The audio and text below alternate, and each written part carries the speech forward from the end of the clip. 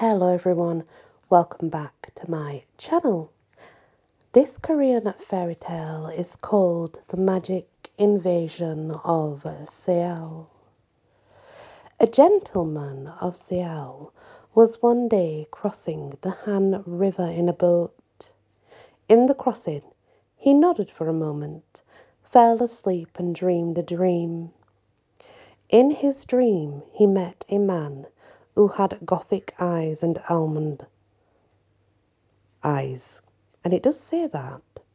He dreamt he met a man who had Gothic eyes and almond eyes, whose face was red as ripened dates, and whose height was 8 cubits and a span. He was dressed in green and had a long beard that came down to his belt string.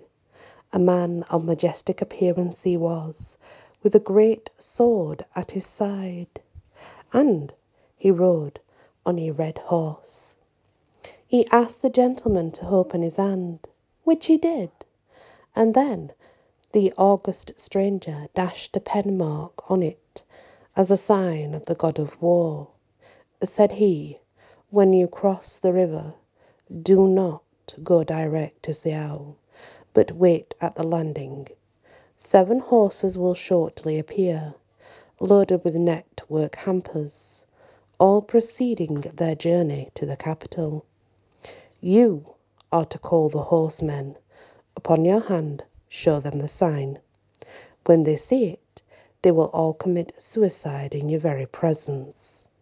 After that, you're able to take the loads and pile them up, but don't look into them.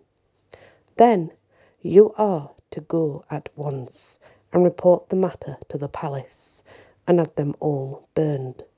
The matter is of immense importance, so do not fail in the slightest particular." The gentleman gave a great start of terror and awoke. He looked at his hand, and there, indeed, was a strange mark. Not only so, but the ink had not yet dried upon it. He was astonished beyond measure, absolutely astonished, but did as the dream had indicated, and waited on the river's bank. In a little while, there came, as he was advised, the 7 loads on 7 horses, coming from the far distant south. There were attendants in charge, and one man wearing an official coat came along behind. When they had crossed the river, the gentleman called them, and he said, "I have something to say to you. Come close to me." These men, unsuspecting, though with somewhat of a frightened look, closed up. He then showed them his hand with the mark, and asked them if they knew what it was. When they saw it, first of all, the man in the official coat turned, and with one bound jumped over the cliff into the river.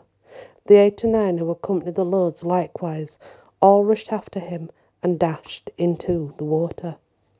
The scholar then called the horsemen and explained to them that the things in the hampers were dangerous, that he would have to make it known to the palace, and that, in the meantime, they were to keep close guard, but they were not to touch them or look at them.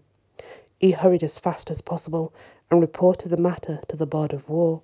The board sent an official and had the loads brought into Seoul, and then, as had been directed, they were piled high with wood and set on fire.